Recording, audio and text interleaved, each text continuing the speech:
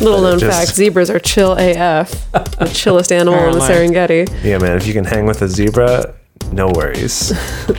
If you're happy with the same old ways of dating, If you enjoy sucking at communication, and you have no desire to improve your romantic life, then our podcast might not be for you. but if you want some out-of-the-box ideas to deepen your current relationships, broaden your sexual horizons, develop a better understanding of yourself, or learn more about non-monogamy, Then you've come to the right place. I'm Jace, I'm Emily. and I'm Dedeker. and this is the Multi-Amory Podcast. Songs I know I did, forcing me to form myself to fit. On this episode of the Multi-Amory Podcast, we're talking about anxiety, how it can affect your relationships, and some strategies for coping when you're feeling anxious or when your partner is feeling anxious. I just honestly, the word anxiety itself makes me feel anxious. Is anxiety What is it? inducing? Yeah, what about it? What is it? I don't know. Like, it's the sound of the word itself feels icky to me. So, like, maybe that's appropriate. That I feel like the sound of the word itself invokes exactly the feeling that it's trying to describe. Huh. So maybe it's perfect in that regard. Yeah. Yeah. So this obviously, I guess, isn't like a super happy-go-lucky episode, but I do think it's really important to talk about because it's so prevalent. Definitely one of the number one complaints that I get from clients has to do with their anxiety, often anxiety that has to do with their relationships or their dating life or their sex life or even just life in general, because let's face it, we live in this pretty anxiety producing world. Especially I would right say. now. And especially right now, I mean, different kinds of anxiety right now than maybe the anxiety that we may have felt 500 years ago. But regardless, we still live in an anxiety producing world, and anxiety, it just, it gets in the way, right? It robs us of access to being able to fully take joy in life or to enjoy our work or the relationships around us or to really fully enjoy the love of the people who care about us. So I think that's why it's important to talk about today is figuring out, acknowledging the fact that anxiety is very normal, but also figuring out how do we cope with it so that we can live our lives and still have some modicum of happiness and joy and love. Yeah. The thing you were saying about the 500 years ago thing is interesting because obviously we don't have longitudinal studies about anxiety that go back that far. But I remember, gosh, this was several years ago. There's a book, I think it was called Why Zebras Don't Get Ulcers. Yeah. And it's talking about how anxiety is a somewhat unique human thing in the way that we experience it. Because we're able to sort of ruminate on stuff and kind of go over things over and over or anticipate things in a way that animals without language don't. And I'm curious how much of that, because, people are so quick to blame it on like, modern, day with our phones and our social media is causing anxiety. And like, maybe that's true. We just don't have like a lot of really good data about that because you would have had to have started those studies before those things existed. Right. But it is interesting looking at that where you take something like a zebra who's a prey animal and saying like, well, they should be anxious all the time, right? But why don't zebras get ulcers the way humans do, right? And so the book's kind of exploring like those differences and like kind of the double-edged sword that our mind is. Anyway, sorry, that's just a tangent. Little known fact, zebras are chill AF. The chillest animal in the Serengeti. Yeah, man, if you can hang with a zebra, no worries. I just imagine them wearing sunglasses and looking really cute. Oh, yeah. Sauntering up to the definitely. water hole with the tigers and lions around them and elephants. Whoa, that sounds dangerous, but yeah, maybe. No, there are on the Earth, whatever, the new Earth, HD on Netflix. Yeah. Planet Narrated Earth? by David Attenborough. Yeah. Yeah, it showed all of the animals coming up to the watering hole. That's the safe zone for everyone. They all That's the go neutral there and territory. drink. I see. That's And then- Switzerland. Yeah, exactly. Because everyone needs to drink some freaking water, Switzerland, the watering hole of the world. Indeed. Yeah. Wow, that's cool. Okay, so in getting into this, we wanted to start off by talking about like what is anxiety?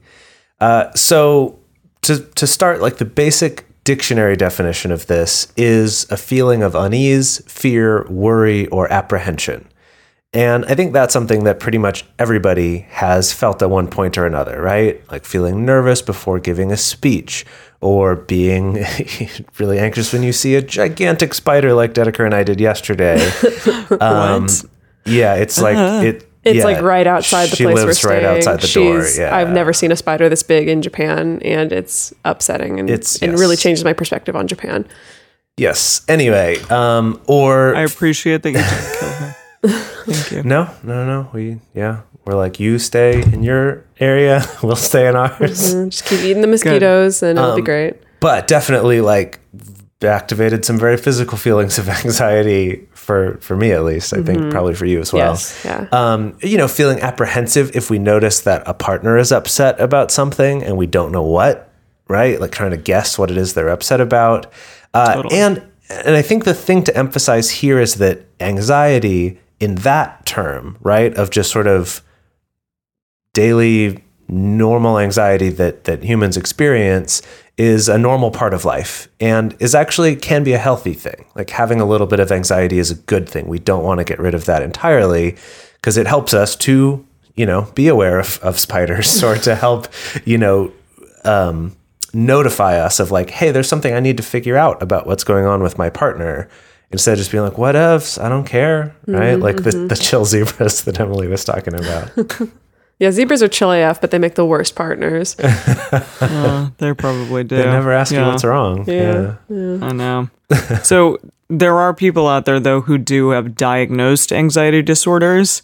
So that just means that their worry, their nervousness, their fear, that might be ongoing. It might be excessive, and it might have negative effects on their ability to function from day to day, including things like physical symptoms or panic attacks. And a very, very good friend of mine is diagnosed with anxiety and obsessive compulsive disorder. So this is something that she deals with on a regular basis, and something that I've, been there for her throughout the basically entirety of our friendship. And it's been really illuminating and eye-opening.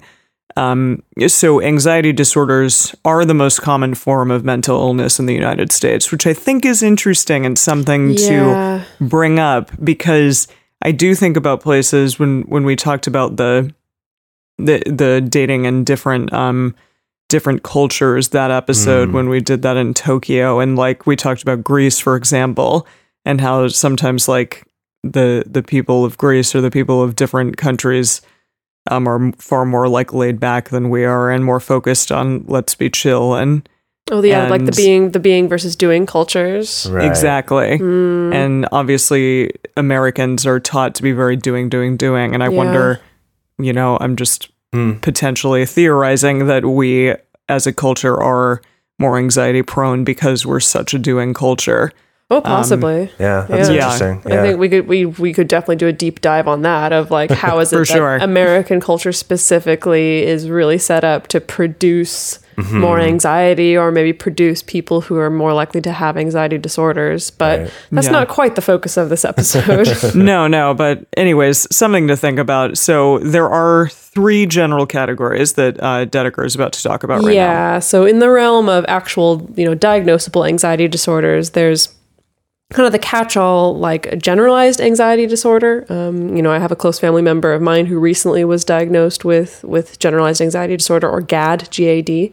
There's obsessive compulsive and disorders related to that. And then there's also trauma and stressor related disorders. Trauma being a traumatic event, either from childhood or in a relationship. And then stressor related disorders, those are defined as maybe connected to something that's not trauma, but still a life event that's very stressful, such as like moving or losing a job or losing a relationship, something that's, very intense and very important and very stressful, that can also produce anxiety or produce an anxiety disorder.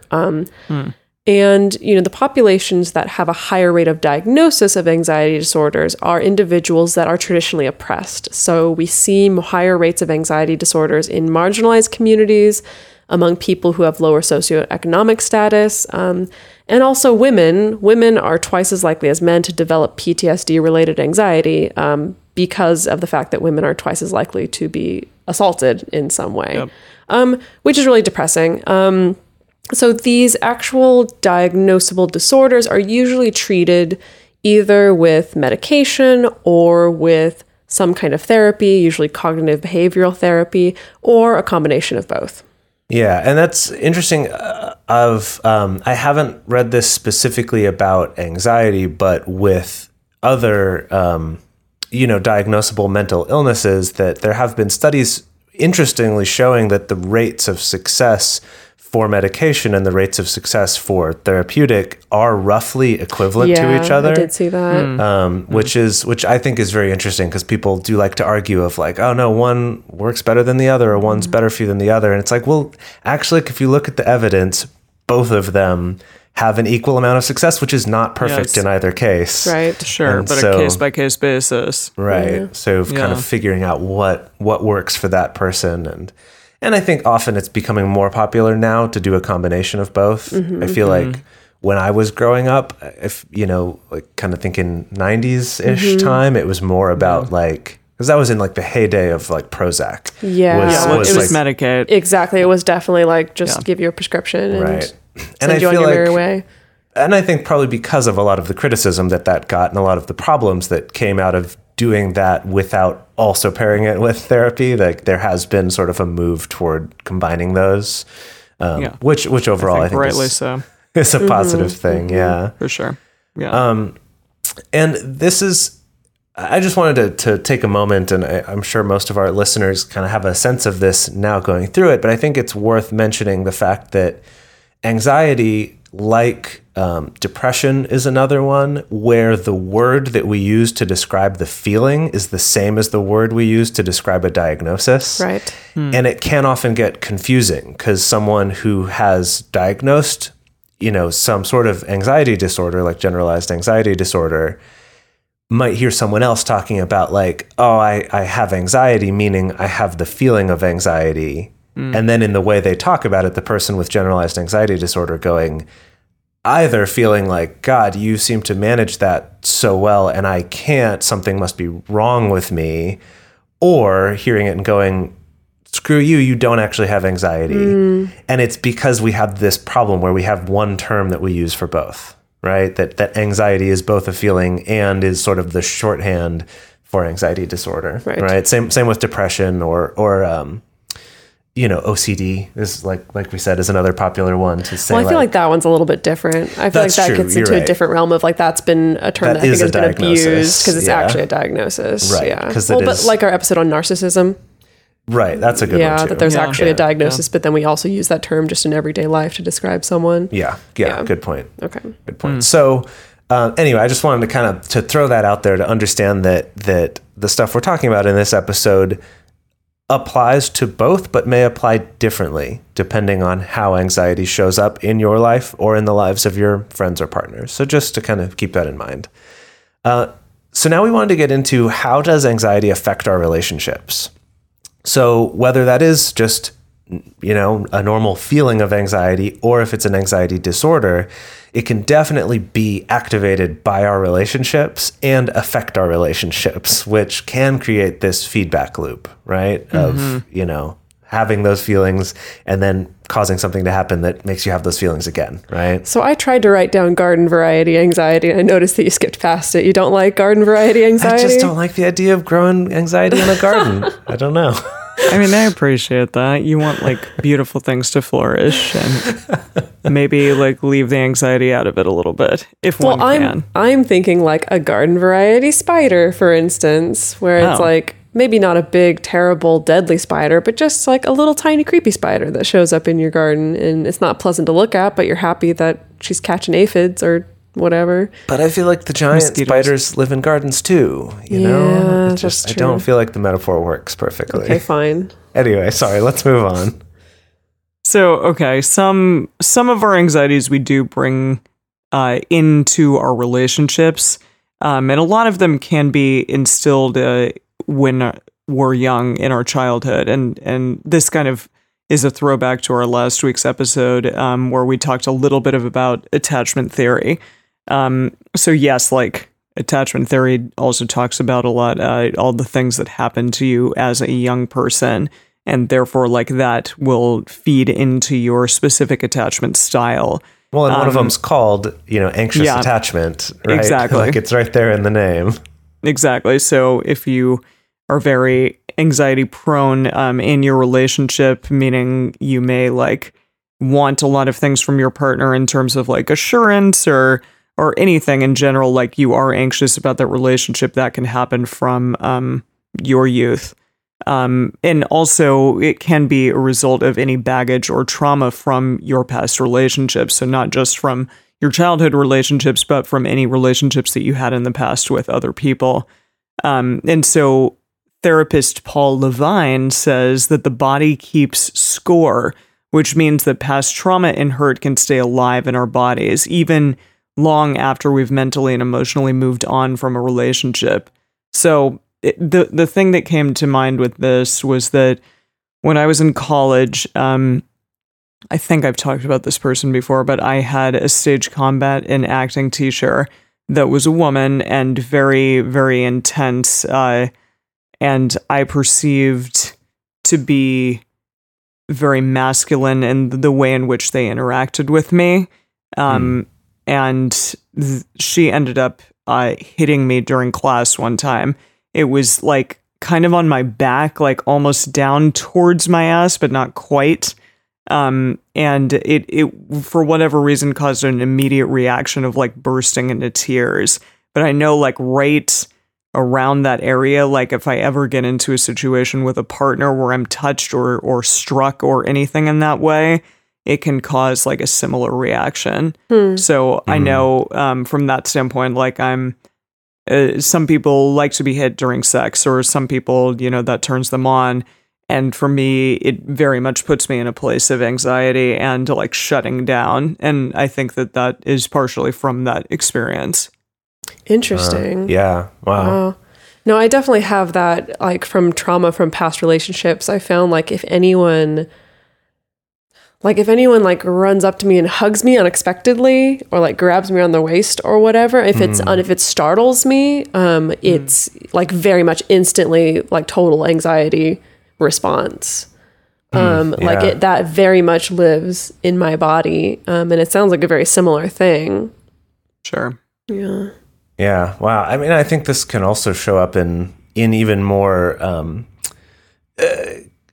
stuff that's even not as long lasting as that, right? It could just be from your previous relationship, right? If your previous relationship ended in a certain way, you might go into a new relationship expecting it to end the same way. I feel like that's when I see a lot affecting the way people approach a relationship. I know it comes up for me a lot. So it could be, we could have these sort of long-term ones like you guys were talking about, and then also these kind of shorter term where maybe that would only affect you for that next relationship or maybe the next couple.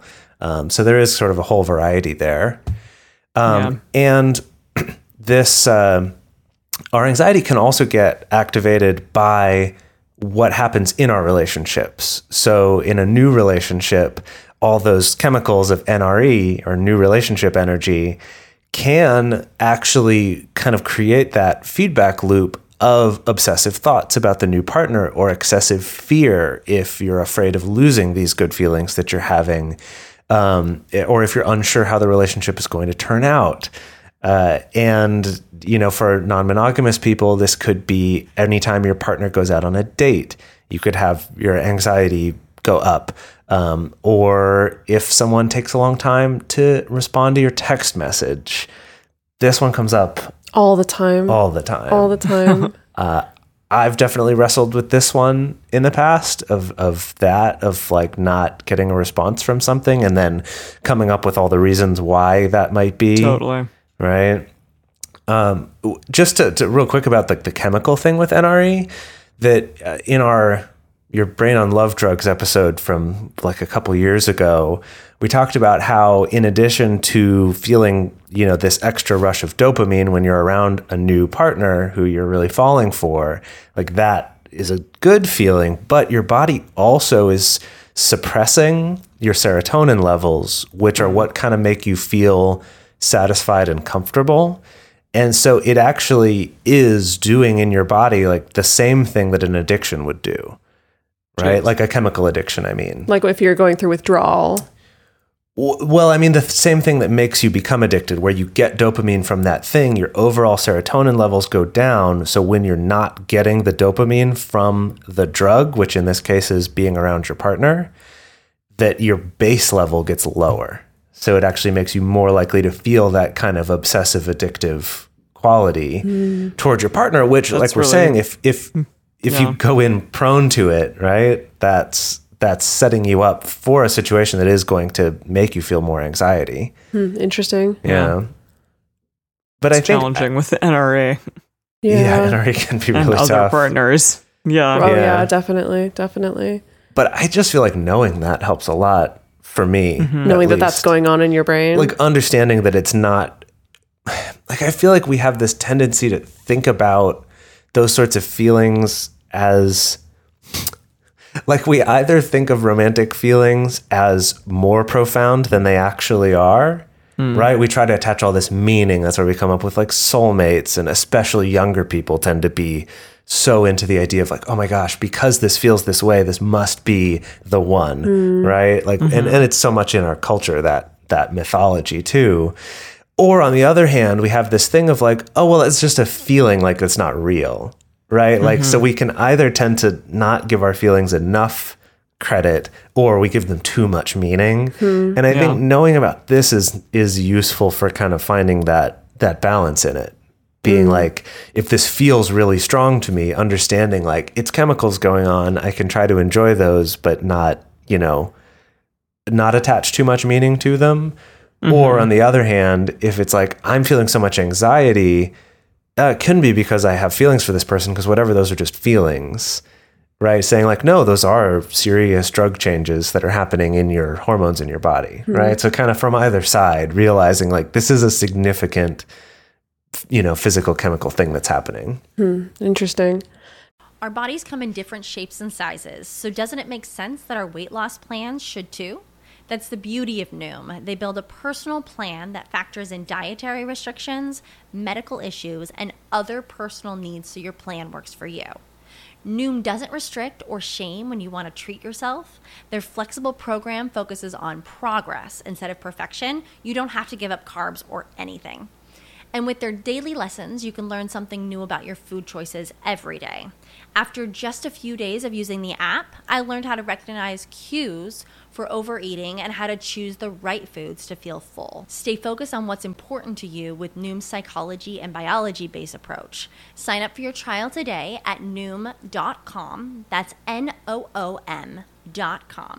And check out Noom's first ever cookbook, The Noom Kitchen, for 100 healthy and delicious recipes to promote better living. Available to buy now wherever books are sold.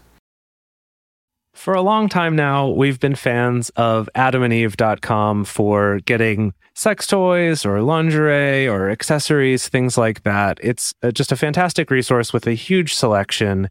And now, not only do we have a fantastic offer, but we also have a promo code that will work on AdamMale.com and EvesToys.com, which are their sites specifically for LGBTQ audiences.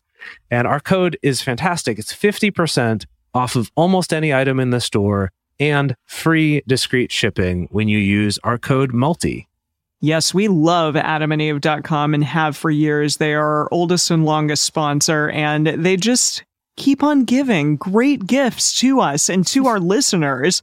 You can bring more pleasure and satisfaction into your bedroom by going to AdamandEve.com, AdamMale.com, or EvesToys.com and select any one item. It can be, an adventurous new toy or anything you desire, something fun, something sexy, whatever sounds good. So just enter offer code MULTI at checkout and you'll get 50% off almost any item plus free shipping. That's MULTI, M-U-L-T-I, at AdamandEve.com, AdamMale.com, or EvesToys.com. This is an exclusive offer that is specific to this podcast, and it's better than any offer that is currently available on their site. So again, use code MULTI to get you not just the 50% discount, but also the 100% free shipping. Code MULTI. Yeah. So let's dive back in talking about when you're the person in the relationship that has anxiety. And again, could be, I'm going to say it, garden variety anxiety, could be an anxiety disorder, could be somewhere on the spectrum. So the strategies that we're going to talk about, of course, like we said, maybe not effective for everyone in every situation. Some of these tips may work if you have a low level of anxiety, but they may not work if you're going through a panic attack or vice versa. These are going to take some trial and error, I think. However anxiety manifests for you, the most important thing is do what works. Find what works for you and then do that. It may take a little bit of a mishmash of different techniques, but find what's going to be most effective for you in whatever way your anxiety comes up, and then use that to get through it. Yeah. So the first one on the list here is exercise. And I think I heard like everyone listening just rolled their eyes simultaneously because it's just like, Whatever. of course, whatever. Exercise is always the like fixes everything. But it is something that there is a lot of science backing it up, right? There's numerous studies showing that exercising increases your serotonin production as well as the release of it. In addition to kind of the immediate effects after working out of having those hormones released, there's also longer term effects of exercise, also especially if there's some strength training involved in it. Also helps to increase helps to balance other hormone levels, right? Like our testosterone versus our cortisol levels, cortisol being the stress hormone, and that testosterone helps to counteract cortisol, which is stress, which is also related to anxiety, right? You see how these things are all connected, and everything with these neurotransmitters is about finding balance, right? That having too much of something and too little of something often have very similar symptoms in terms of like serotonin or dopamine or whatever, that actually having a chronic too much or too little can be a problem either way. And so exercise actually is a great way of getting your body to try to bring those things in balance as much as you can, obviously, if it's not something that needs immediate like medication to fix. Yeah.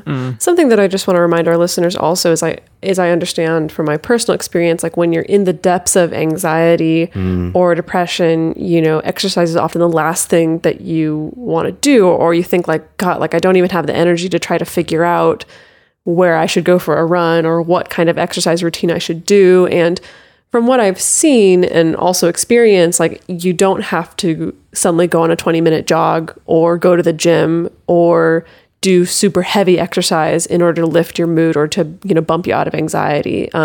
There's like, and maybe you know the name of this yoga move, but it's like a yoga move where essentially it's like you go back into plow and then you roll forward into a forward like bend and then you roll back into plow and you can just kind of like roll back and forth and roll out your spine. And that's a really good one for... Interesting. I don't know like the specific name, but I've also heard that putting your legs up on the wall. Yeah. So like sometimes that's a precursor to Shavasana, but you just like throw your legs up on a wall so that you're like at a 90-degree angle, and that helps anxiety a lot as well. So like you're lying on your back with your legs up on the wall. Legs up.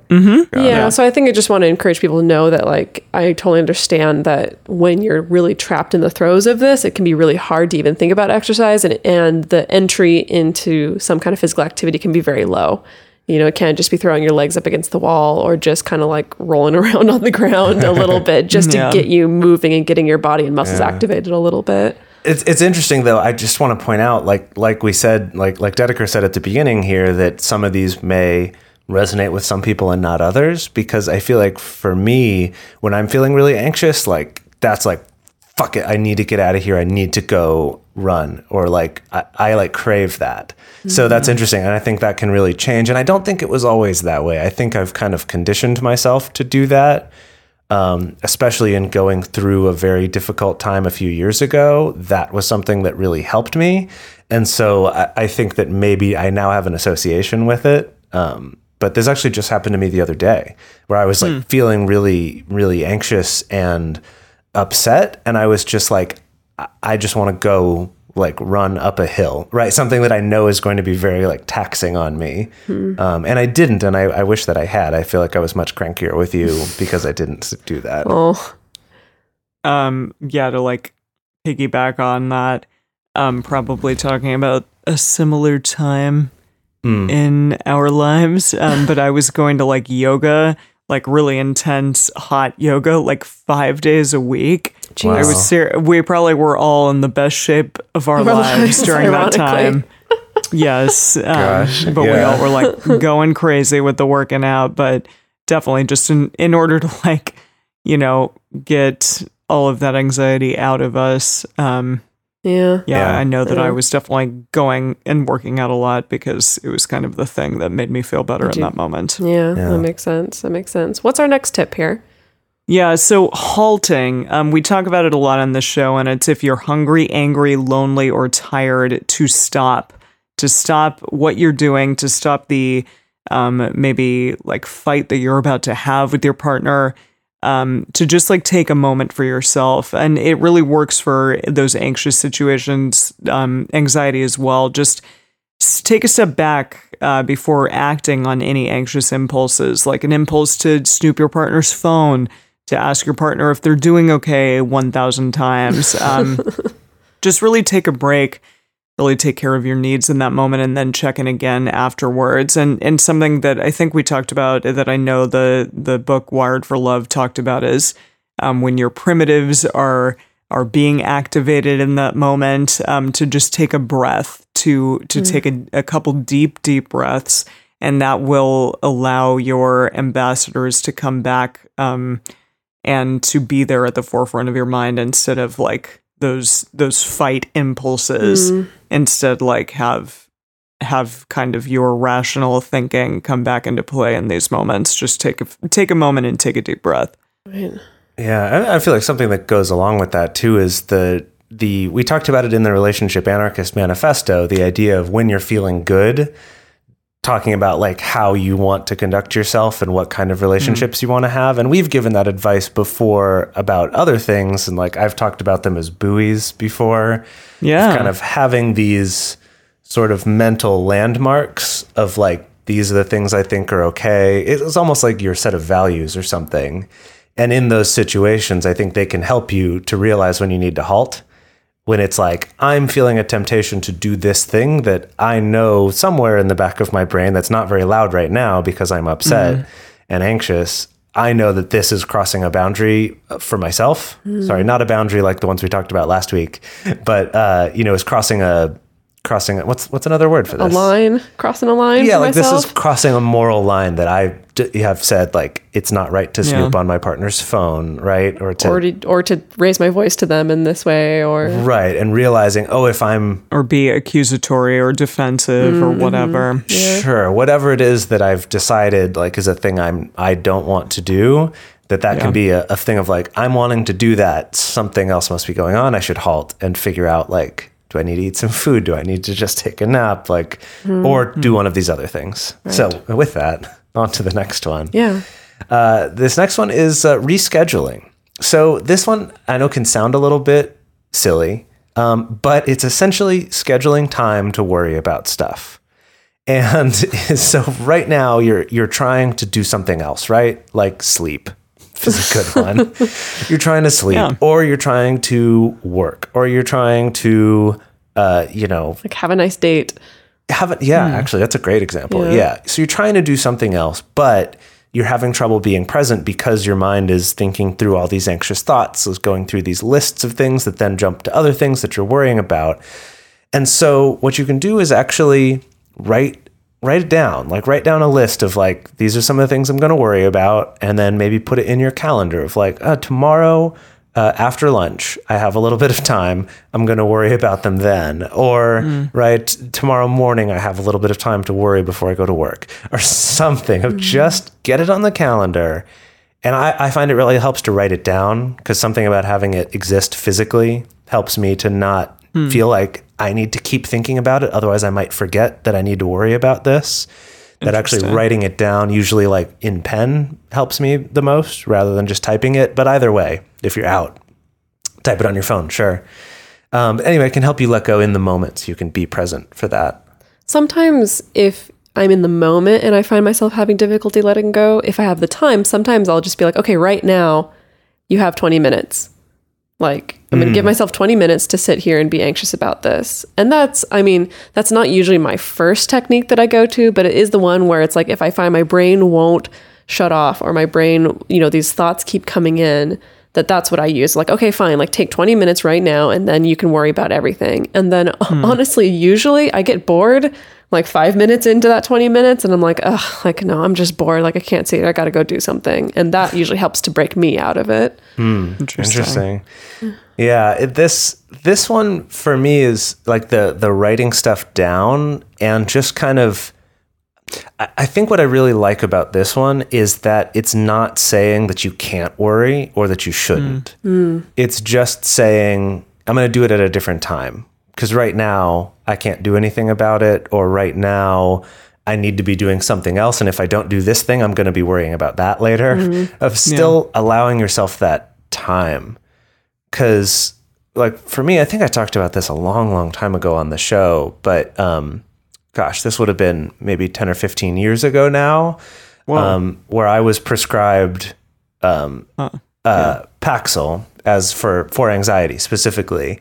And I ended up not doing well on that drug, and not like it had much worse side effects for me than the positives. However, it did make me not anxious. It also just made me not have any sex drive. It made me not care about anything really. Like I was just kind of going through the motions. And so for me, I ended up deciding that wasn't the route I wanted to go. But having that experience actually helped me to accept the anxiety as something that I was okay with having some of, because this for me maybe worked too well or whatever. Like it got rid of all of it, right? To the point, like I said, I just kind of didn't care. And so for me, that helped. And that's of course, just with my situation of specifically like the amount of anxiety that I was experiencing at that time. But for me, it was kind of helped me, like we said at the beginning, like there is a value to having some anxiety in your life, right? It's a thing we've evolved to have. It's not just like a disease you get. Like it is a thing you should have some of. And so for me, this scheduling one, I really like that it still places some value on that. On still having some awareness of on having those thoughts instead of just trying to squash it or erase it or whatever. Got it. So the next technique we're going to talk about is one that I've used a ton, and it's visualizing. And again, I feel like saying the word visualizing, a lot of people are going to roll their eyes. I know the first time my therapist suggested it to me, I definitely rolled my eyes. I was like, visualizing, sure, whatever. But this is one that I use a lot if I'm trying to go to sleep, or if I've woken up in the middle of the night and there's a lot of like obsessive or repetitive thoughts floating around in my mind. And it's visualizing, writing down those thoughts like in a book. And then I visualize closing it and then putting it on the shelf and walking away. And it's it's kind of combined a little bit with the rescheduling thing a little bit, because I also kind of visualize like this book is still there. I can come back to it whenever I need. Whenever I need to reaccess, these anxious thoughts, it's still there. It's not like I'm burning the book or throwing it out the window or whatever. But it lets me, at least in that moment, to be able to be like, okay, I don't need to think about this now, and I can walk away. Or, putting the anxious thoughts into a box that then you lock and then put away in the closet. Or she also gave me, imagining that you're putting them into a balloon and letting the balloon drift away. That one's a little bit less reaccessible. But maybe in that moment, that's good for you. Or you can also visualize a positive outcome. If there's a particular scenario that you're getting really anxious about, like I know definitely in my early days of being non-monogamous, I'd get so much anxiety anytime a partner went out on a first date specifically, because the first date has the most unknowns, right? You don't know, like maybe this person's going to be so amazing they don't come home, or ever again, or, so amazing that they realize how boring and awful I am. And so I found what is really effective for me is visualizing a positive outcome. So as in like my partner goes on this date and they have a great time on the date, and I meet this person who's my metamor, and like I love my metamor so much and we become best friends. And it's like, not like I'm creating that expectation, but just opening myself up to the possibility that, hey, I could get through this and it could feel good on the other side.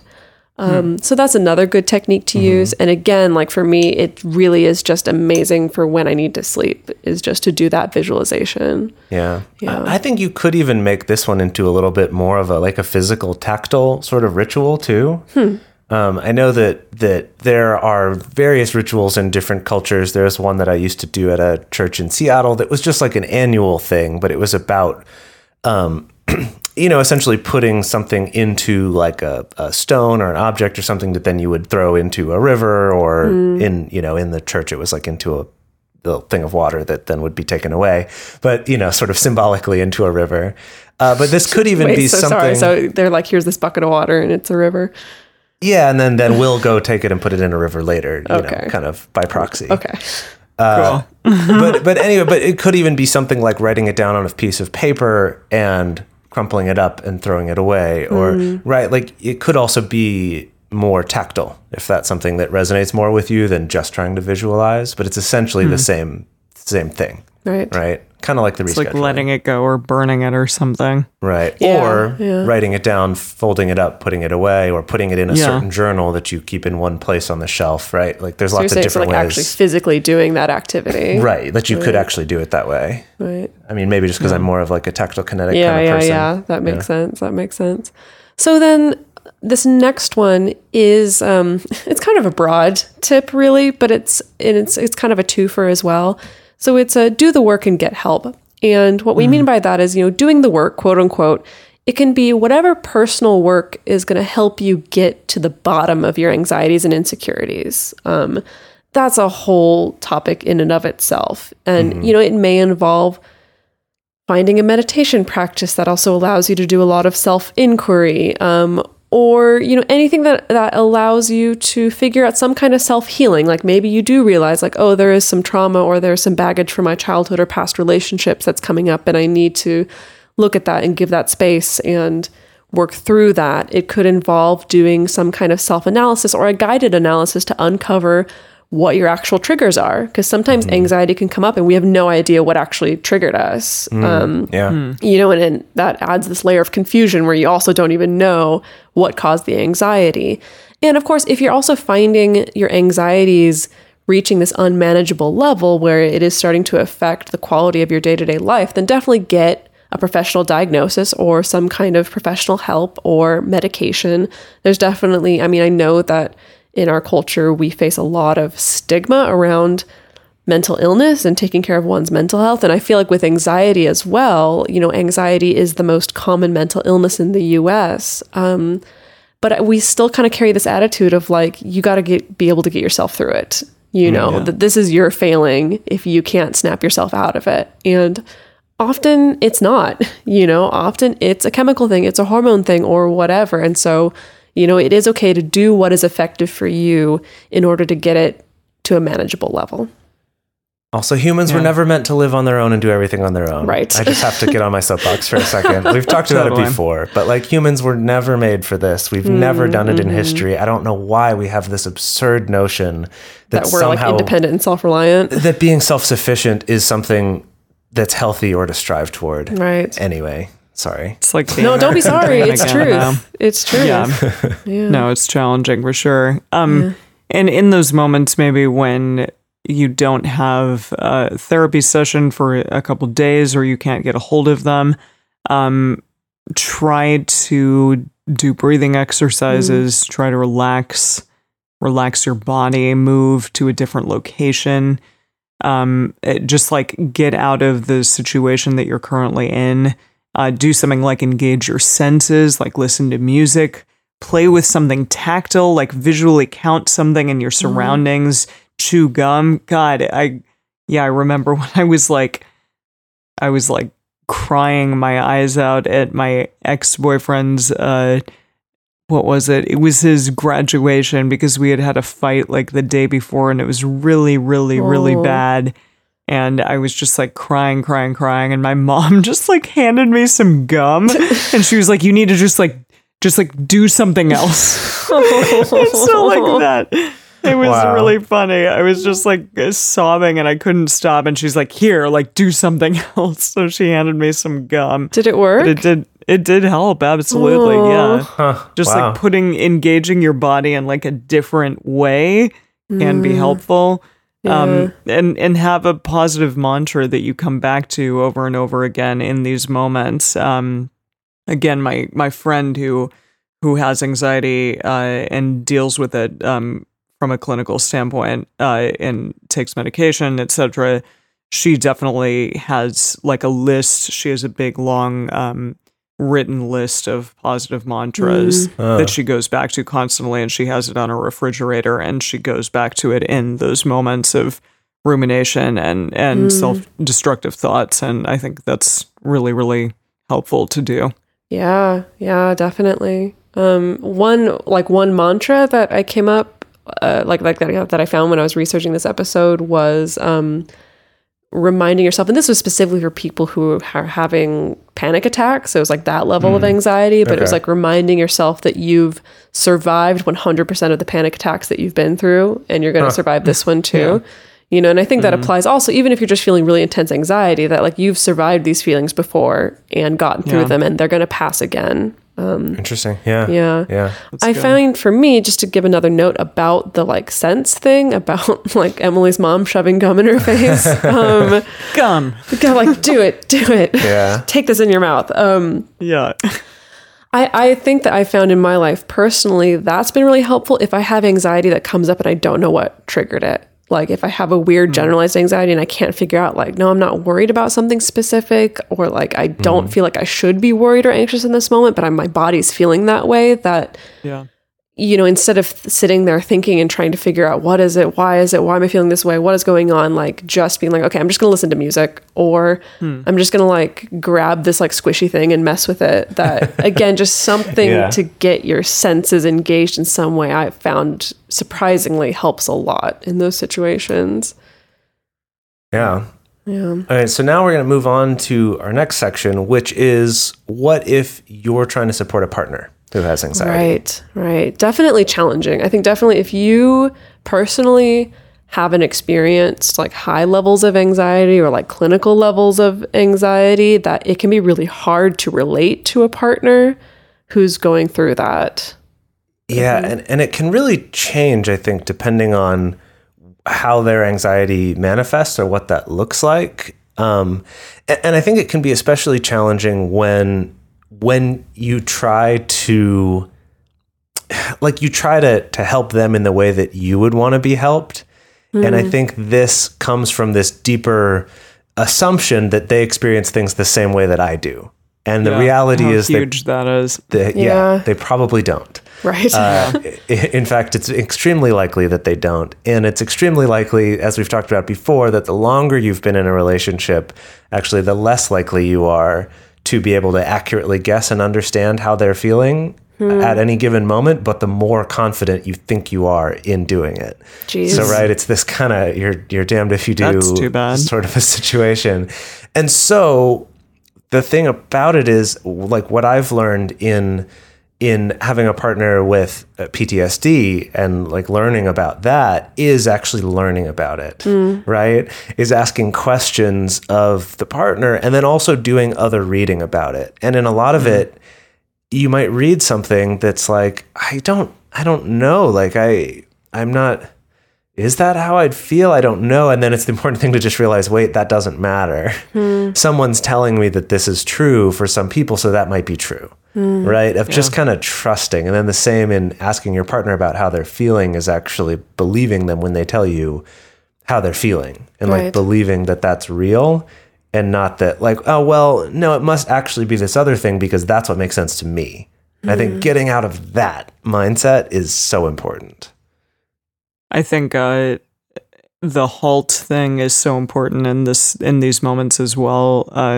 I don't know, Jace, if you're like me, because we're both spewers, but in moments of conflict, I want to just address it immediately and figure it out immediately, and I feel like I have the tools in which to do that. And often my partner will be like, "No, I need to stop, and I need to halt, and I need to go away for a while in order to figure that out." And even just talking about anxiety regarding, or in this episode has shown me like shit, like maybe they are unable to function in that moment because Right. of their anxiety, and therefore I need to, be better about, I guess, honoring that need for halting in that moment, because they are different than I am. And even though I feel like I can deal with it in that moment, maybe they can't. So Yeah. that's a really interesting point. And something that I know a lot of people talk about. God, on the tour, like a couple came up to me and spoke about that exact thing and wanting to halt and wanting, to speak about it in the moment and Right. and that conflict there. So I know that it's definitely prevalent in people's lives. Yeah, definitely. Well, should I dive into this go list? for it. Yeah, So the do first one, which we kind of touched on a little bit already, is just check in with your partner, and that's super simple. Just asking, "Are you okay? How are you feeling?" I'm a big fan of incorporating NVC, nonviolent communications, which is based on stating an observation first rather than an assumption. So, as in, instead of going to your partner and saying, "You seem anxious. Are you okay?" saying, "Oh, I noticed that you're breathing heavy. Are you feeling okay, or are you all right?" So that kind of gives them the opportunity to either be like, "Oh yeah, actually, I know I am kind of starting to feel anxious or starting to feel triggered or whatever." And then we can take it from there, or it can be like, "Oh no, I just came up some stairs. Yeah, no, And I'm okay." I really that's like good. that. I really like that because I know it can be irritating to have someone always asking you like, "Are you okay?" Yeah. When you're just like, "What? I'm fine. Am I being weird?" Like, and then you start to get in your head about like, "Am I being strange? What am I doing that's making them think I'm upset when I'm not? Am I upset and I don't realize it?" Right? You can get caught in this whole thing. Whereas just that making an observation of like, "Oh, I feel like you're like hearing you sigh a lot while you're doing that," and then it gives them the opportunity to either say, "Yes, I'm feeling anxious or upset about this," or to go, "Oh no, I don't know. I'm just like my chest is feeling tight, because because my allergies, or right, it could be something else. I'm trying to get enough air, or I'm reading this article about Trump, or right, like it gives them a Right. chance to observe that too and give you a reason for it instead of feeling accused of being in a bad mood. Right. No. Right. Yeah. Another one is to offer your support in whatever form, and kind of asking them what sort of form they want, or even presenting them with options, Right. right? Because maybe they don't want the burden of having to choose what it is or having to tell you what they want. But if you give Or them maybe some they don't know. options, right? Yeah. So, for example, your anxious partner may want to be held, or they may want to talk it all out, right? Do the spewing style. Or they might want advice about something, or they may want to be left alone and they feel obligated to like hang out and be social right now, and they really just would like to be alone, or they would like you to make a decision for them so they don't have to because they're finding themselves stuck about it, right? Like there's lots of different things, and just through asking some of those questions of, and like Dedeker's example, "I noticed you're breathing heavy, are you all right?" They might give you an example, and you say, like, take a little break to cuddle about that, or do you want to tell me about it? And if they say no, then it's like, do you want to be left alone totally, or just stay here? Kind of like presenting some options along the way, rather than just like, what can I do? Like, how do I fix this? Right? Which can kind of make the problem worse. Right. Just feeling like, now your problem's inconveniencing me too. Give me a solution to it. Got it. Yeah. And really also remind them that they're not silly. They're not being silly in this moment. That's Like huge. anxiety can get just triggered by like really arbitrary things. And that can often maybe add a layer of shame or embarrassment to the person experiencing that anxiety. But just really proactively remind your partner that feeling anxious or getting triggered, it's not a bad thing. It's not a silly or absurd thing. It's okay. And it can happen to anyone at any time for any reason. And they are, their feelings matter and they are loved in that moment. And just kind of bring that up to them and be there for them when Yeah. those things happen. This one's huge, I found for me, because so like I have PTSD related like anxiety that comes up. And again, it's the kind of thing where it can get triggered by something really infinitesimally small or really arbitrary or something that like any other person on the planet would not find triggering or activating or anxiety producing. And so there's that other layer on top of it of like, this should not have upset me. This should not have made me anxious. This should not have set me off. And so because I'm embarrassed about that, I don't even want to open up and talk about feeling it. I want to try to power through. And so even getting that out of the way of just being assured that like, it's okay. It's not bad. It's not wrong. It's not silly. It's not absurd. Like it just is what it is. You know, without any value judgment on it. Like at least I know in my personal experience is really hugely helpful to be able to get me to feel more comfortable to actually kind of move through it in that moment instead of just trying to contain it. Yeah. And related to that is to avoid trying to logic it away for your partner. This one's a little bit tricky because obviously anxiety is an emotion. It's not always logical. And in a particular moment, your partner may ask you for some kind of, you know, Triforce number 3 style, like, I want advice. I want, you know, can you please tell me that this is not something to worry about? Like maybe your partner does come to you and say like, I need to talk this out. I need to understand. I'm really anxious about this and I don't know why. Can you help me talk it out and figure out why I shouldn't be anxious about it? Like if your partner comes to you and asks for that, that's great. You know, help them get there. If they haven't, coming to your partner and just trying to logic out why they shouldn't be upset may not be helpful in the moment because while you're thinking like, oh, we'll use the power of logic of like, you know, to see that, hey, there's nothing to worry about. And to you, that may seem to make a lot of sense, but to your partner, especially if they're really deep in the throes of anxiety or panic attack or something, that just may come across to them as, oh, I'm even more ridiculous and silly and absurd for being anxious. And then it just keeps piling on more of that like shame and embarrassment about it. So it may not, you know, trying to logic it away may not have the effect that you think it's going to have on your partner. Yeah, totally. Yeah. And God, this one is a good one for me. Give them time, but don't set a timer. Don't like say like, well, I need you to frickin' figure this out. Right, TikTok. In 10 minutes or a day or whatever. Yeah. So it can be really helpful to remind your partner that this feeling will pass, like assure them that they can take as much time as they need in this moment, but it will pass eventually.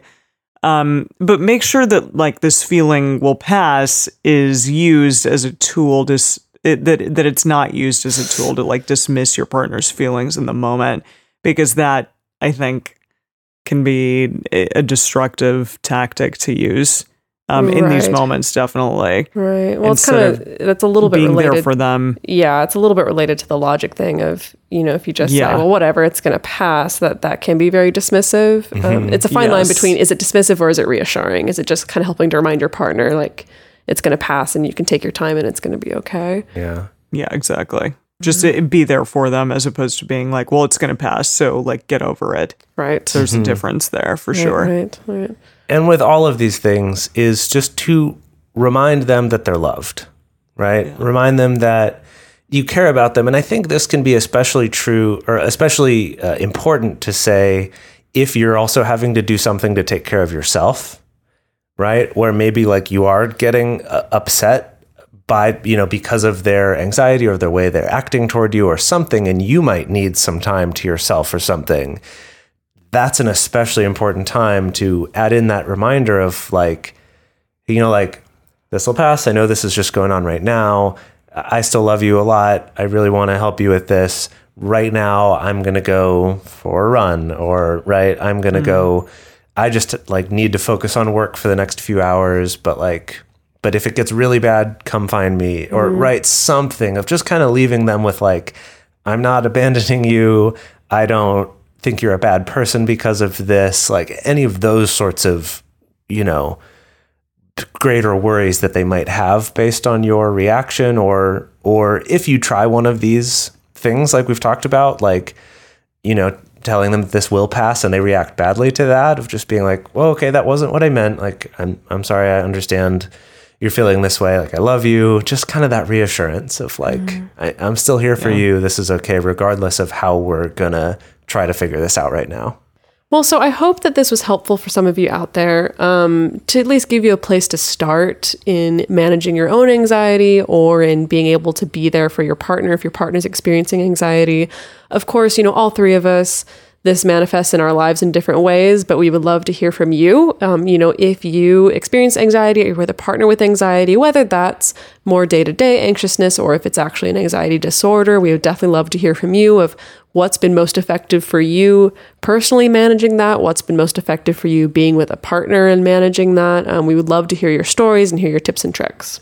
Yeah, and do that if it's something that you want to share with other people, you know, do that in a place where people can see it, like on our Facebook page or on Twitter or on our Instagram or something like that, because there are other people who could probably benefit from those tips and tricks as well. Yeah. Send an email to info@multiamory.com or send us a message on Twitter, Facebook, or Instagram. You can also leave us a voicemail at 678-MULTI-05. Or you can leave us a voice message on Facebook. To support our show and join our private Facebook community, go to patreon.com/multiamory. Multiamory is created and produced by Jace Lindgren, Dedeker Winston, and me, Emily Matlack. Our episodes are edited by Mauricio. Our social media wizard is Will McMillan. Our theme song is Forms I Know I Did by Josh and Anand from the Fractal Cave EP. The full transcript is available on this episode's page at multiamory.com.